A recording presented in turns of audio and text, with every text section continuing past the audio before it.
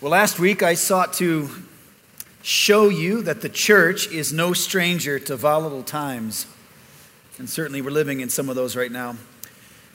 Upon further reflection, as I considered some of the things that we walked through last week in our Ecclesia series, talking about the nature of the church, as I was reflecting more on some of those thoughts, it became clear to me that believers are uniquely suited for conflict. That believers are uniquely equipped to deal with times like this. Not just that we were born into it, not just that we have a history to refer back to, commands of the Bible on how to deal with times like this, but we're uniquely given the ability to deal with these kind of times. So much so, in fact, that it can feel awkward to try to do ministry, to try to be part of kingdom building when our neighbors have been lulled to sleep by the worldly promises of peace and safety.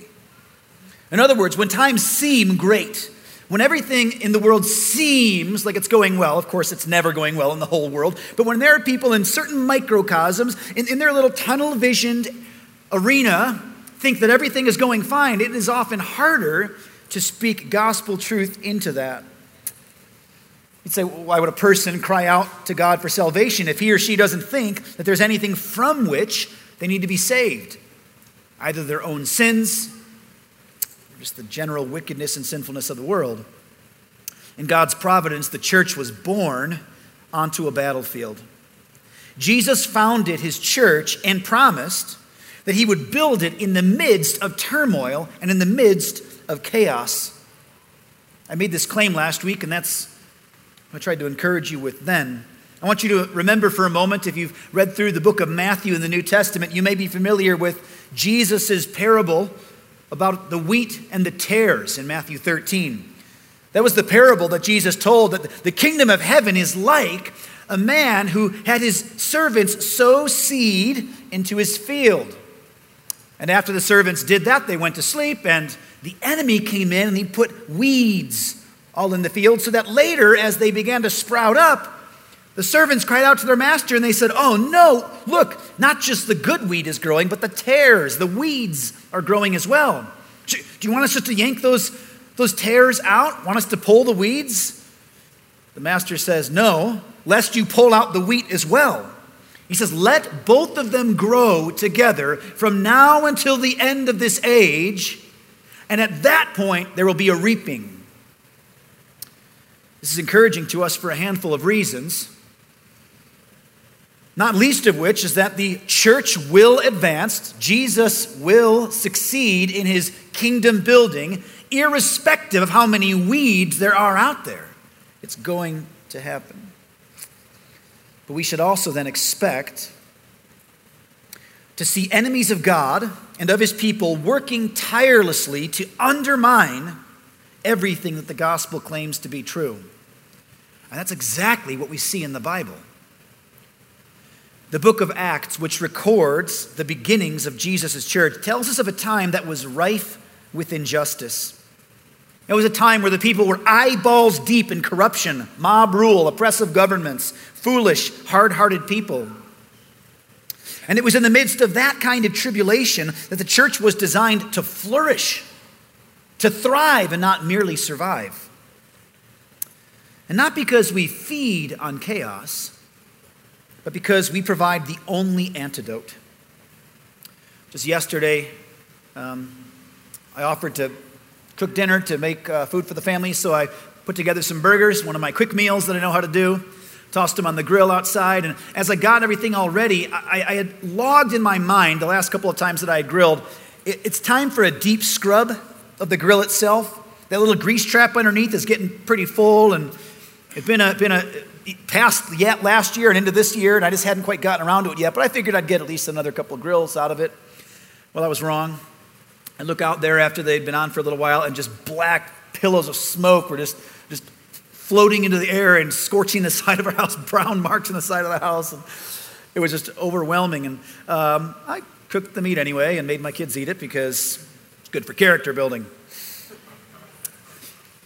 But it literally was so intense that after I'd unplugged the propane tank and pulled it off to the side to make sure that was safe, I dragged the grill by the safe little fins on the side out to the middle of the patio so it couldn't burn the side of the house. I shut everything off, and it was still burning. And so what do? You try to eliminate air, right? You just close it up. So I closed it up, still burning. It was just going. And that's when I remembered how prepared I really am. And so I ran inside and grabbed one of those fire extinguishers that I got on a Home Depot sale, an impulse purchase on those middle rows that they used to entice you on the way to the checkout aisle. One day I got a hold of a couple of them, and I was like, I'm prepared. I ran inside, grabbed it, came outside, and no joke, I don't know if I've ever had to use one of those in reality before. So I like just shot it one shot, poof, all the flames gone. I was amazed. Like, it was really incredible. Like, I just, poof. I was a little bit disappointed, like, oh, I kind of hope to have to do that for a couple of minutes, like you see in the movies and stuff. Gone. I couldn't help but think that as I did that, like, man, this tool is uniquely designed for this exact purpose. That exact purpose. I didn't even have to go run and grab the hose, which I realized later was about 2.5 feet from the thing. But that's exactly what that's designed for. And it quelled the fire instantaneously. Our gospel is designed to be the only instantaneous solution to the wickedness of the world. And by instantaneous, I don't mean that you preach it once and every individual person gets saved, but at the point of conversion, for the person who's ready to receive it, immediately something happens in the heart of a person. A person can go from unsaved to saved immediately upon the hearing of the gospel. More than that, the proclamation of the gospel is the tool designed to deal with the exact kind of turmoil, the exact kind of chaos that we're dealing with right now. I hope that you understand this illustration does not mean to say that the gospel is less than or equal to a fire extinguisher. It's far more than that. But it is similar in that it is exactly the solution that's needed right now. And you and I are the only ones who can wield that gospel. Have you considered that before? What the world is crying out for right now? Christians are the only ones who can offer a genuine and lasting solution. I know that many Christians right now are feeling overwhelmed, worried, just anxieties about all that's happening. Who would have thought 2020 would turn into this as rapidly as it has? And yet here we are. And I know that fear abounds for many. It's a struggle for many believers today. But it's my hope that you will be able to be excited about our times right now. That you will see that the gospel resounds at historical moments like these. And that we can and must respond to current events with great encouragement rather than fear and worry. Here's the text we're going to be in today, Acts chapter 2. Go ahead and turn to Acts chapter 2 if you have your Bibles with you.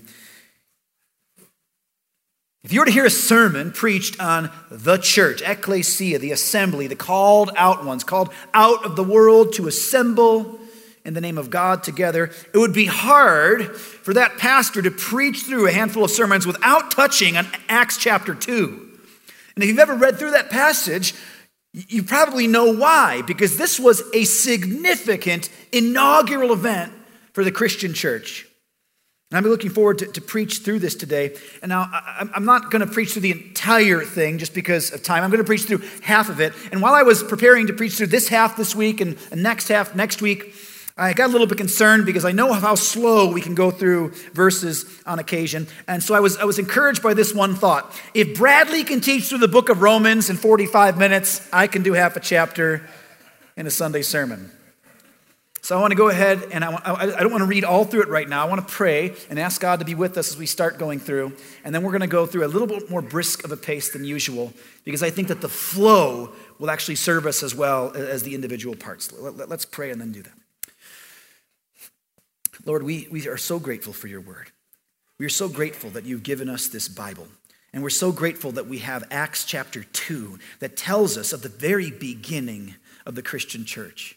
Father, we pray that you would use passages of Scripture, this particular one, to expose error in our thinking, to help us to focus on what is central in the gospel, to help remind us of our roots, And Lord, more than anything, to give you great glory, worship, and praise that you are due. So Father, be with us today. Send your Spirit. Send the very same Holy Spirit who worked in the lives and the hearts of the believers in this incredible day we're about to read about. Send your very same Holy Spirit that he would equip our hearts to convict us of sin, to teach us, to guide us, to encourage us, to empower us, that we may leave this place more prepared than we walked in. We pray this in Jesus' name. Amen. So here's the setup on this particular passage. Jesus has already died and resurrected, and he's ascended into heaven. He's gathered his disciples, he's taught, he's shown himself to groups of people from 1, 2, up to 500 people at a single time. He's instructed his disciples to gather in Jerusalem, and he's told them to wait there for the promised Holy Spirit, who he'd previously promised he would send. And it was there, while they're waiting in Jerusalem, in the upper room of a household, that they actually commissioned Matthias through the casting of lots to replace Judas and to accompany the other 11 disciples. But there was more than just the 11. In fact, we're going to read in chapter 1, or we would have read in chapter 1, that 120 people are gathered together. Probably many of them fearful, probably many of them concerned. Almost nobody had any idea of what was actually going to happen until it did. And that's where we pick up in chapter 2, verse 1. You can read along with me. I'll start slow. If you get nervous, then I'm pausing after a verse. Don't worry, we're going to go faster as we go. When the day of Pentecost arrived, they were all together in one place. Now, real quick, just to make some clarifying points of what's happening right here.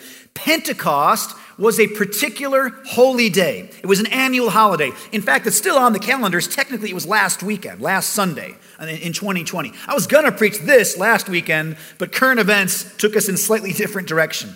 Pentecost is an annual holiday. That term comes from the Greek word for 50th, because it was celebrated the 50th day after Passover.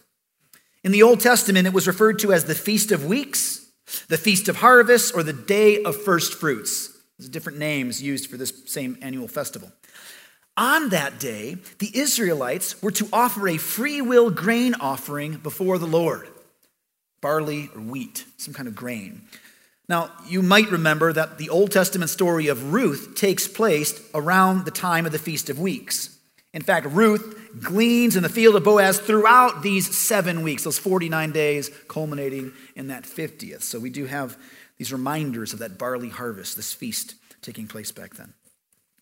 It was one of 3 days in the year that Israelites were called to make a pilgrimage to Jerusalem.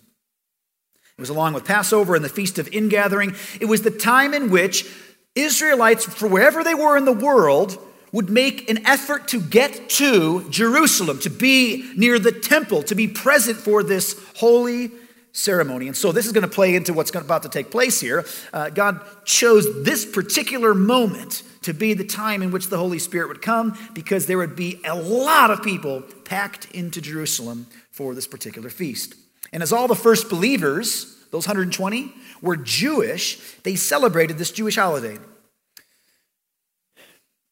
Pentecost, as it comes to be known throughout the Greek-speaking world, is an annual feast, and there will be at least one more referred to in the book of Acts and another one in 1 Corinthians. We'll see this again show up. But this one is so significant that we can rightly refer to it as the singular day of Pentecost.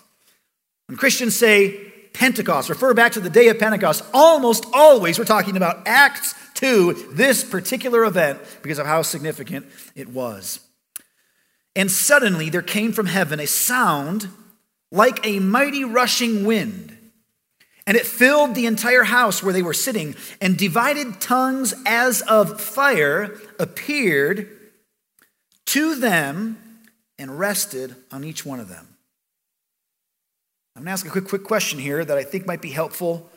This is the kind of questions you should be asking yourself if you're doing just private Bible study time, just to really get to know the words of sacred Scripture, what is being said, and compare that with what is not being said. Question for you: does this text tell us that they heard wind?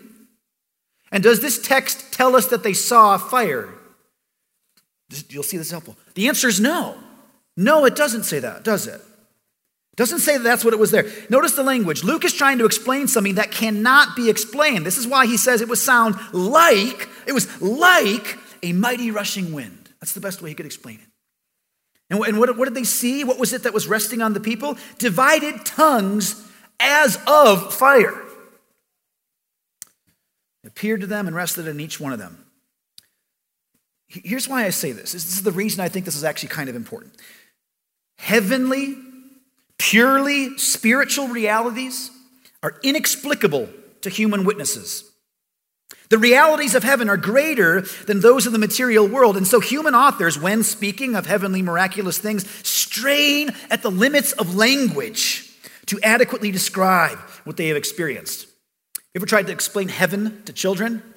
This is like every other night in my household. We talk about the amazing things that heaven is going to be like, and how we're going to know things we couldn't possibly know here in our sinful wickedness, and how all the secrets of men will be displayed in that time in some way, which is actually a pretty big deal because my 5-year-old, little Naomi, she's just told us recently that she has a Googleplex of secrets. So I think it's going to take a while to walk through all those. The heavenly things we can't adequately explain with human language. We can't do it. And so this is why all throughout the Bible, whenever there's references to visions of heaven, it's like a sea of glass. It's not glass, but it's like glass. It's like the brightness of the sun or like fire. They don't know how to talk about it. They're trying hard to make it clear to the audience. The event here was previously foretold by John the Baptist and, of course, by Jesus. In Matthew 3, verse 11, John the Baptist says this. He says, I baptize you with water for repentance, but he who is coming after me is mightier than I, whose sandals I am not worthy to carry. He will baptize you with the Holy Spirit and fire. Almost certainly talking about this event, at least in part. Jesus promises in chapter 14, 15, and 16 of the Gospel according to John that he will send the Holy Spirit.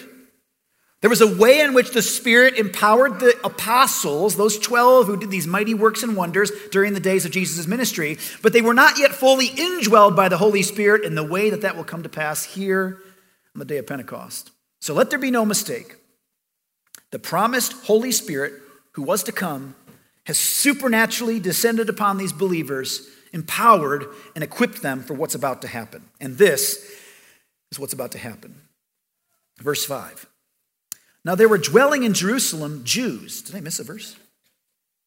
Verse 4. And they were all filled with the Holy Spirit and began to speak in other tongues as the Spirit gave them utterance. We're going to come back to what's going on there in just a moment. But the Holy Spirit equips these people for a particular task, to speak in such a way that the people are about to hear in their own language. We'll come back to that in just a minute. Now they were dwelling in Jerusalem Jews, devout men from every nation under heaven. And at this sound, the multitude came together, and they were bewildered because each one was hearing them speak in his own language. And they were amazed and astonished, saying, are not all these who are speaking Galileans? And how is it that we hear each of us in his own native language? Parthians and Medes and Elamites and residents of Mesopotamia, Judea and Cappadocia, Pontus and Asia, Phrygia, Pamphylia, Egypt and the parts of Libya belonging to Cyrene, and visitors from Rome, both Jews and proselytes, Cretans and Arabians. We hear them telling in our own tongues the mighty works of God. And all were amazed and perplexed, saying to one another, what does this mean? But others mocking said, they are filled with new wine. Okay. So you picturing it? You're picturing the scene. 120 of these disciples come flooding out of the household into the streets. And they are proclaiming the same gospel to people in all of these various languages. There are people from more than a dozen different unique geographical regions and languages being named here. And all these people are hearing this gospel totally literate. They're totally able to understand. It's intelligible to them what's coming out of the mouths of these Galileans. They heard the sound of something like rushing wind. Maybe they heard the sound of the preaching, and they came running to see what was happening. And they each heard the disciples preaching the gospel, as it says here, in his own language. Now, admittedly, it's a little bit hard to tell exactly where this miracle is occurring precisely. Is the miracle in the speaking of the disciples? It sounded like that in verse 4 here, that the miracle was the tongues coming out was in a different language. Or is it in the hearing of the crowd? The fact that Peter speaks singularly to everyone and they all understand makes it maybe the crowd is where the miracle is taking place. Do you get what I'm saying? It could either be in the ears of the hearers or in the voice of the speaker. I think either of those could be possible in this situation. But whichever it is, the Holy Spirit is doing something that could not have happened apart from supernatural work. And that's the point. Tongues is what's being spoken here. Now, quick here, there has been much speculation on what tongues is in the New Testament, that spiritual gift. And the most common battleground for that debate is in 1 Corinthians, and we may deal with that in upcoming weeks if the Lord permits. But for here, let me give you just my definition of tongues right here as I've written this out. Hopefully this will be helpful for you and sufficient for this passage. In the New Testament, tongues was a supernatural gift whereby a believer was given the ability to speak or be heard in a language unknown to him or herself. It was not granted to all believers, but only to some, and was to be voluntarily exercised for the good of the church. I'll say that one more time. In the New Testament, tongues was a supernatural gift whereby a believer was given the ability to speak or to be heard in a language unknown to him or herself. It was not granted to all believers, but only to some, and was to be voluntarily exercised for the good of the church. Much more could be said about tongues, admittedly, but I think this is a sufficient definition for this passage. But a question you might want to ask is, why does this happen? Why does God work it in this way? Now, it is true that many have made correlation between this and the Tower of Babel, where God divided the human race by the multiplying of languages. And here is a time in which, after Jesus' ascension, he is bringing them back together and he's uniting them together in some singular gospel unity. I think there's great images of beautiful things happening there. But you might ask, why would that be the way that God chooses to do this? Let me give you two quick answers to that. First, it was prophesied that it would happen this way. We're about to see that in just a moment here. But that only answers half of the question. The fact that God prophesied that it would come to pass, and then it came to pass. You can still ask the obvious question, why was it prophesied? Like, why was that the plan that was foretold? So my second response to that question would be that God gave his miraculous stamp of approval on what was being preached in this all-important moment. There's so many skeptics today that say that Christianity is just a sham. There is a variety of atheistic theories on how it actually started. Some would argue that it was started by ignorant people or bold charlatans just lying about things. But God ordained that the way that it would begin, the way that his church would launch into the world, would not be by merely a single preacher who had great charisma and could command a crowd. It was started by a group of disciples, each of whom was miraculously equipped to speak in different languages in order to get the attention of the people. There's no comparison to this. There's no comparison to this kind of thing. Speaking in tongues will happen 2 more times in the book of Acts, in chapter 10 and chapter 19. And when these things happen, there's great significance to it, but it's always a stamp of approval. So the people watching would have to go, something amazing is happening here. This can't be contrived. Something distinct, something miraculous is taking place. It does say here that some people assumed that they were drunk. Not, of course, because they were acting inebriated, but because there was no logical explanation for what was happening. That's the problem here. But for the cynic who says, well, maybe those 120 people just included those who could speak different languages. How hard is that to imagine? They've been holed up in Jerusalem preparing their language studies so they could go do this big charade. That betrays what the text says here. Because the crowd knew that there was something going on that could not be deduced by mere materialistic reason. That's why it says all were amazed and perplexed. Have you ever met someone who could speak another language? Were you really amazed? Were you perplexed? How do they do it? Especially not in a kind of age and a place where people would have had to know multiple languages. Most of these Jews were likely multilingual, maybe at least or even trilingual. If they understood Hebrew, Aramaic, and Greek, they probably had an understanding of those, at least could get by. If you were to go to Israel today, there's 3 dominant languages that are being spoken. All the signs, you'll see 3 languages in each sign. It's not incredibly perplexing in and of itself for a person to do this. The people knew something significant was taking place, something that could be not explained by mere rational means. If you and I were to walk by this event taking place, we would not have said, oh, that's kind of normal. We would have noted something amazing. Peter then steps up to answer this charge. He's the one who represents the people. And this will become the first sermon preached by a disciple of Jesus in the Christian church. I'm going to read the first couple verses of that. But Peter, standing with the 11, lifted up his voice and addressed them, "Men of Judea and all who dwell in Jerusalem, let this be known to you, and give ear to my words. For these people are not drunk, as you suppose, since it is only the 3rd hour of the day. But this is what was uttered through the prophet Joel." So Peter here stands as the representative speaker on behalf of the other disciples amongst the other 11. And a considerable amount of focus will remain on him and his ministry up until we see kind of a trade-off in the book of Acts where the focus, the center stage goes to the Apostle Paul in taking the gospel to the Gentiles. Peter will have a chief role up until about halfway through the book. He represents these people speaking. And he offers this incredible sermon. He's about to draw upon the Old Testament in his defense here. In fact, that's why he says, I'm about to tell you something that was uttered through the prophet Joel. Now, we might see a little bit of humor here in that he's saying, these people aren't drunk. My goodness, it's too early. If they're going to get drunk, they'd at least wait till later in the day. He's telling these people that there's a reason what is taking place is actually going down. And he quotes from the Old Testament scripture to give the answer.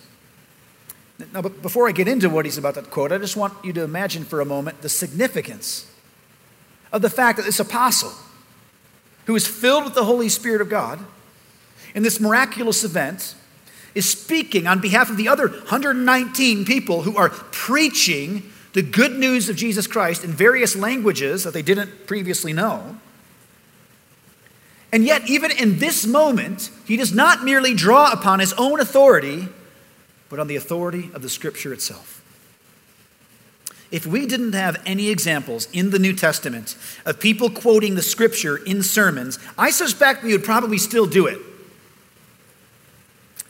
But when we see places like this, we are further encouraged to preach expositional sermons. That means sermons that draw from a text and explain that text, that make the point of the text the point of the sermon.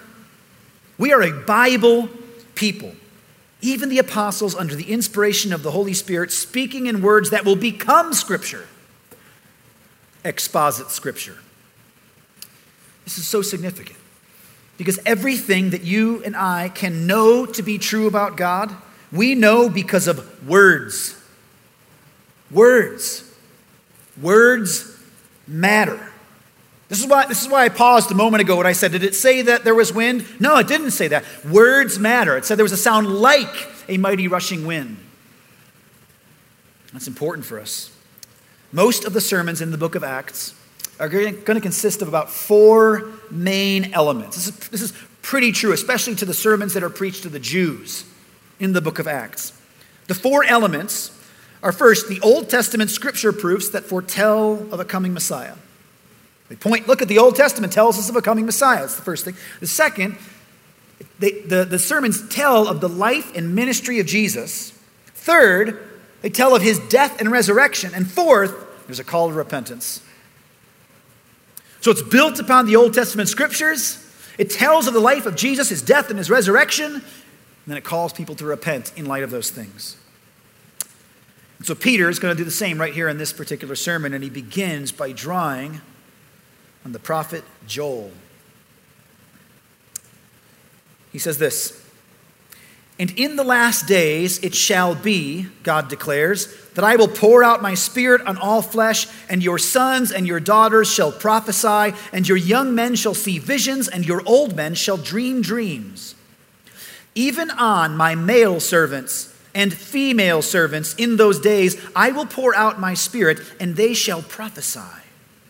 And I will show wonders in the heavens above and signs on the earth below, blood and fire and vapor of smoke. The sun shall be turned to darkness and the moon to blood before the day of the Lord comes, the great and magnificent day.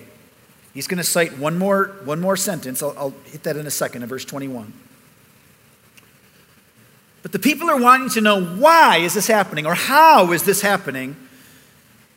And Peter gives an answer by quoting this passage. And his answer is, this was foretold. That's why, that's how this is happening, because God told you this was going to happen. He says, in the last days it shall be. The last days. That term refers to the age of the Messiah, the church age, the kingdom building age, the final era of history. Joel's prophecy tells us that these last days will be marked by various signs. Just look at what the text says here, these various signs. First is repentance. Now that's not seen quite evidently in the exact part he quotes here, but that's in chapter 1 of Joel that's leading up to chapter 2. The people are going to turn. They've been wicked. They've run away from God. There's going to be a turning, a repentance from their sins and a turning in faith to their one true God again. And in light of, as a result of their repentance, all the rest of this is going to take place. Anyone familiar with the Old Testament, in the hearing of this speaking, this preaching, would be reminded that Joel was a call to repentance and a prophecy that it would certainly happen. So we see repentance will lead to the pouring out of God's Spirit. And that will be evidenced by this whole list of things. The sons and daughters prophesying, even the male and female servants, the dreams and the visions that will be observed by the people of God, by all flesh experiencing these things. And then it says that this age, this period of time, in this period of time, before the finality of it, God will do many mighty wonders in the heavens above and the earth below. And you see the language that he uses there. Wonders in the heavens above and signs on the earth below. Blood and fire, vapor of smoke. The sun shall be turned to darkness and the moon to blood before the day of the Lord comes. So this period of history is bookended by two significant events. First, a large-scale turning and repenting of people and turning in faith to God, and it will end with the day of the Lord, final judgment. And so he's pointing to Joel saying, what you are seeing right now, this is from the Old Testament prophets. They've been telling us these last days are what you're living in now. You just experienced something that shows you that this is it. Welcome to the last days. You're in that era. You're in that age now. Over the course of the last couple of months, I've had lots of Christian brothers and sisters here in different parts of the country through different avenues, texting and calling and even Facebook kind of questions. Rich, do you think that the events of 2020 are signs that we're in the last days? Absolutely yes. Absolutely. Unquestionably, the things that you're observing right now are signs of the last days, that we are living in the last days. There's a more pointed question that might give greater clarity. Do these events, and the fact that I just said that they do show we're in the last days, does that mean that it will happen very soon? That we're at the end of that period? No, not necessarily. I don't think that at all. In fact, personally, I suspect we're a long ways out from the final one. I think it's going to be way more dramatic by the time we get there. Happy to be wrong and go home tomorrow. But yes, these events are signs that we're in the last days. Absolutely. The whole New Testament refers to the time from the start of the church until Jesus' return as the last days, that final age. In fact, the New Testament uses the terms two ages. It refers to two ages. This present one, the one that we're living in now in the church age, and the final one. this age and the age to come. And Jesus, what does Jesus promise about this age? Surely I will be with you to the very end of this age. That's what we're experiencing right now. And more pointedly, the reason that he draws on this particular one, why the Holy Spirit draws this one out of his memory, is because this group of disciples are exhibiting a miracle of the Holy Spirit's outpouring on them. They are prophesying in the proclamation of God's word. That's why it says all flesh. God declares, I will pour out my spirit on all flesh, and your sons and your daughters shall prophesy, and your young men shall see visions, and your old men shall dream dreams. Even on my male servants and female servants in those days, I will pour out my spirit and they shall prophesy. You catching what's being said here?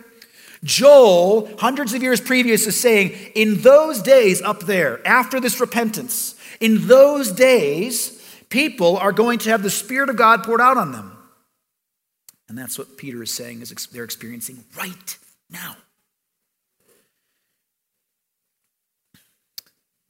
Later, we're actually going to see some more instructions on what prophesying is and what it means and how we're supposed to think about dreams and visions. We'll see more help on that in the New Testament as we continue reading, especially in places like 1 Corinthians, which gives tons of good instruction to the Christian church. But back in the Old Testament, God worked through singular individual people over the course of history. There was a greatly limited outpouring of his Spirit on individual people. We've talked about this many times before. But God had a limited pouring of his Spirit onto people in the Old Testament. But in the New Testament, it is no longer, well, if you want the Spirit-filled guy, go find Moses. If you want a Spirit-filled guy, go find David. He's the one who's got the Spirit in him today. There may be a few other prophet types out there, maybe a few other people, men of God, sometimes they're called in the Old Testament. You can go to one of them if you're looking for someone who has the Spirit of God. But in these last days, he pours out his Spirit on all flesh.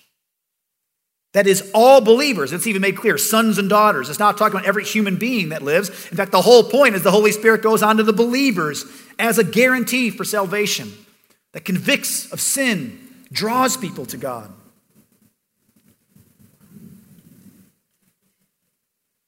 Don't do that. Nothing's. No.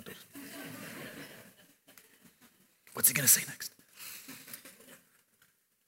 This is the clearest indicator to me. This all flesh, sons and daughters, servants. This is the clearest indicator that it's all 120 who are prophesying. Here's why I'm saying that. Because some have said, like, well, no, it's just the 12. It's just the 12. Peter and the 11. They're the ones who are speaking. All the others are sitting there kind of backing him up. I don't think that's the case because that would undermine the text he's pointing to. He's not drawing on a text in the Old Testament. Hey, a certain select group of believers are going to do this. He's saying all people. You want to know why that woman over there is prophesying right now? Do you want to know why that? Oh, no. Do you want to know why that servant over there is able to preach in a language he never even learned? Why? Because this said it was going to happen. That's why. It's amazing. Verse 21 then is Peter's culmination to this part of the sermon. We're going to end our time in verse 21 today, and we'll get into the rest next week. Let's just read verse 21. He is still citing Joel chapter 2, and this is what he says in that citation. And it shall come to pass that everyone who calls upon the name of the Lord shall be saved. This is how you get saved. You cry out to Jesus for salvation.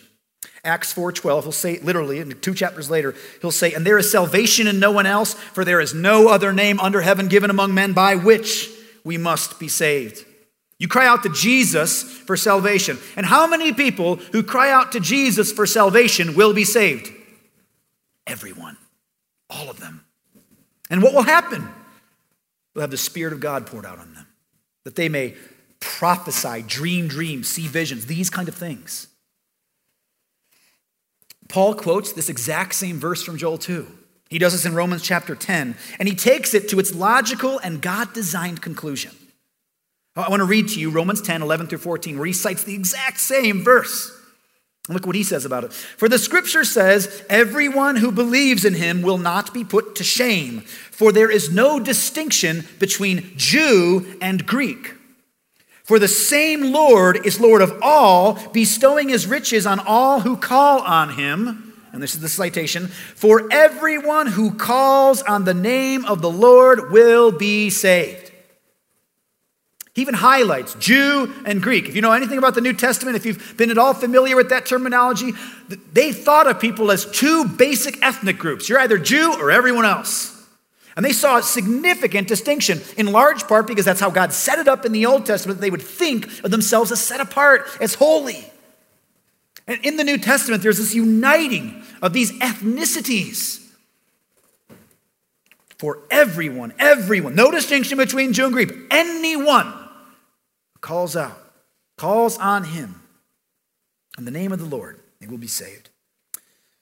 But this is what he continues on in verse 14 of that same passage. How then will they call on him of whom they have never heard?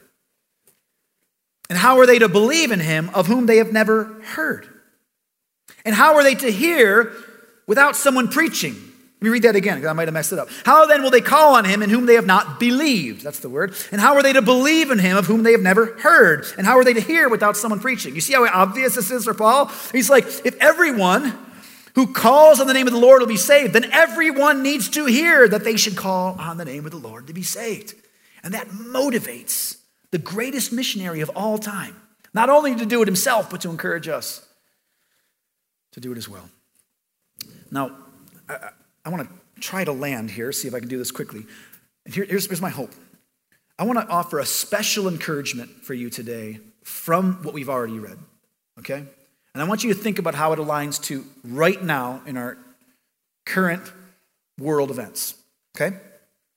The first is this: preaching, proclamation of the gospel is the God-designed way that we will spread the gospel and build his kingdom. This is the way. This is the way that the gospel is going to go out, by people preaching and proclaiming God's gospel to the world. That's how it happens. And it is every Christian. This is given to every believer to, in some measure, be a part of gospel proclamation. That is men and women, old and young, servants, masters. You'll notice that text doesn't erase distinction. It doesn't go, there's no such thing. You don't even need to think about distinctions. No matter what the person is, if they're in Christ, they're going to be part of this effort. They're going to be doing these things. This is the plan.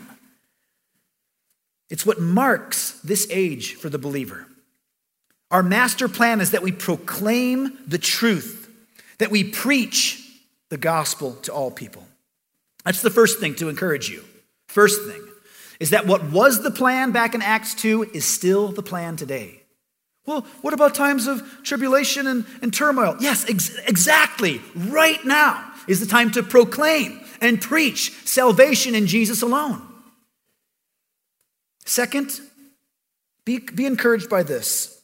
The Christian faith and the gospel message is decidedly supernatural. The Christian faith is decidedly supernatural.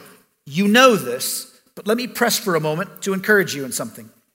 I don't mean just the speaking in tongues part of this. Yes, that's certainly a part of this as well. But even just more than that. By the time we get to Peter prophesying, him preaching this right now, what does he do? The first thing he does is he points to prophecy. What was said in the days of old will certainly come to pass. That's supernatural.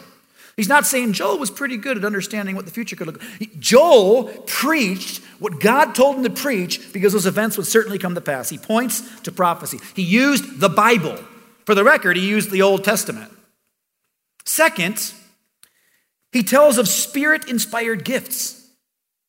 He tells of Spirit-inspired things.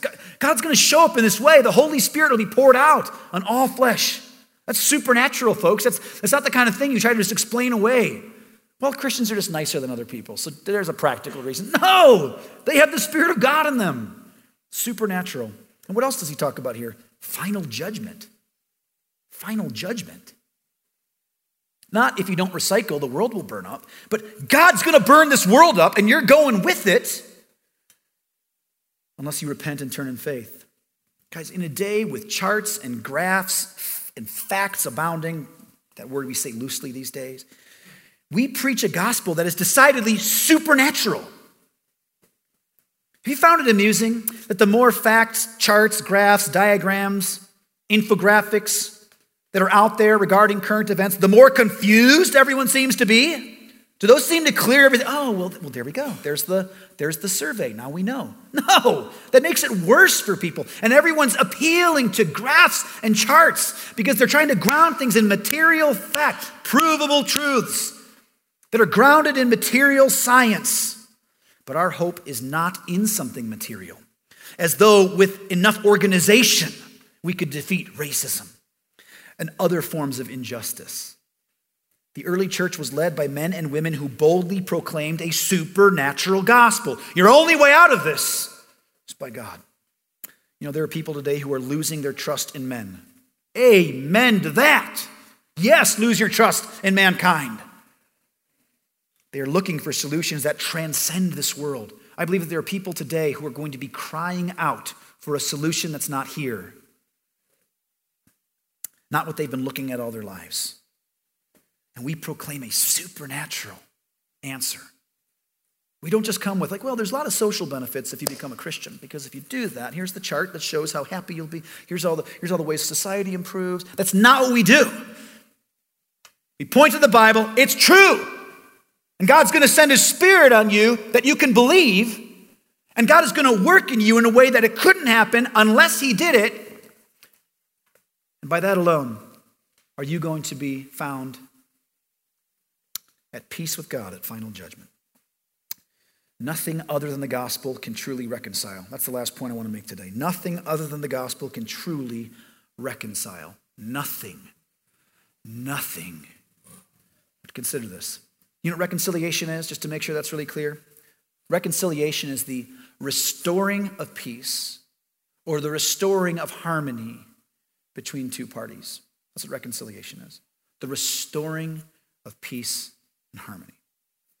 First and foremost, every man, woman, and child must be reconciled to God.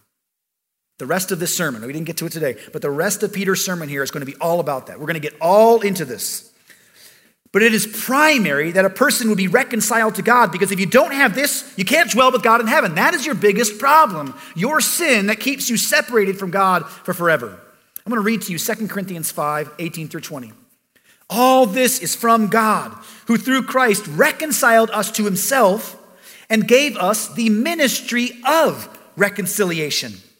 That is, in Christ, God was reconciling the world to himself, not counting their trespasses against them, and entrusting to us the message of reconciliation. Therefore, we are ambassadors for Christ, God making his appeal through us. And we implore you on behalf of Christ, be reconciled to God. That's what we're to do, to implore people to be reconciled, first and foremost, to God. If you were reconciled in some way, if it was possible for you to have reconciliation with every other person in your life and not to God, none of that would matter. If you don't have God, you don't have peace, now or eternally.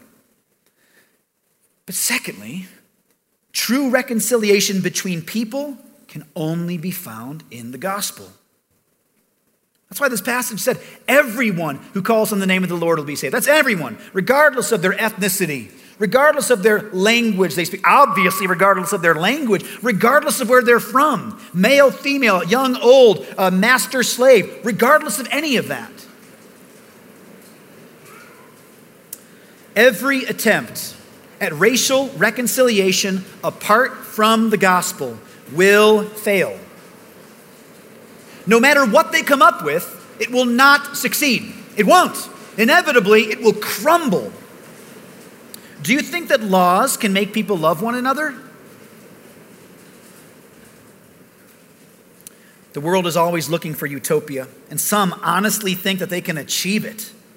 But we know that there is no ultimate peace apart from God. At best, that peace will be tenuous, fragile, incomplete, and very temporary.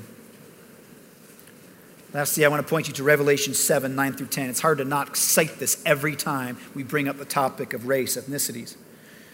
This is the image in heaven. John says this, after this I looked, and behold, a great multitude that no one could number from every nation, from all tribes and peoples and languages, standing before the throne and before the Lamb, clothed in white robes, with palm branches in their hands, and crying out with a loud voice, salvation belongs to our God who sits on the throne and to the Lamb.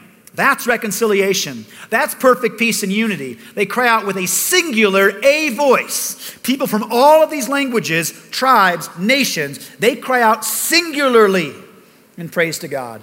That is only true and real reconciliation. You and I were made for times like these. We were designed for it as believers. Let us not shrink back from conflict that's out there. And let us not try to engage with all the right twists of our minds and our facts, and we know exactly where to find the good charts and the good graphs. No, we come with the Bible and the gospel proclamation. That's what we have to offer. And guess what? Those in your life who God is working on their hearts and softening them, preparing them, they're craving that. They don't want the rest. They want the gospel. And my hope is that we walk out of here more excited, like eager, not willing to let the fears and the concerns and the anxieties hold us back from this incredible time. We get to live right now. And we are more suited, more prepared for this time than any other group of Christians in the history of the world. Did you know that? No one's more suited for it than we are. And let us not shrink back, but be the ambassadors, the ministers of reconciliation to the people. Let's pray. Father, this morning we ask that you would let us boldly proclaim the truth in the face of fears. Father, I pray that we would overcome anxieties and worry. I pray that we would be able to operate as though we were fearless, because you, oh God, are the only one that we ought to fear. Lord, there's so many crazy things going in the world right now, but it's not that hard to see. Sin is the problem, and your Son is our solution. Father, let us proclaim repentance and faith in Jesus Christ. Let us proclaim a giving up of the things of the world and a loving you most.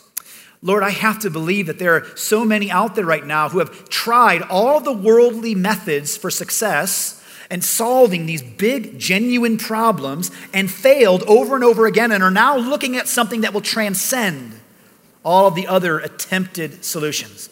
Lord, let us be quick to offer what that solution is. Help us unite around the gospel and be excited for these times and not fearful. We pray all these things in Jesus' name. Amen.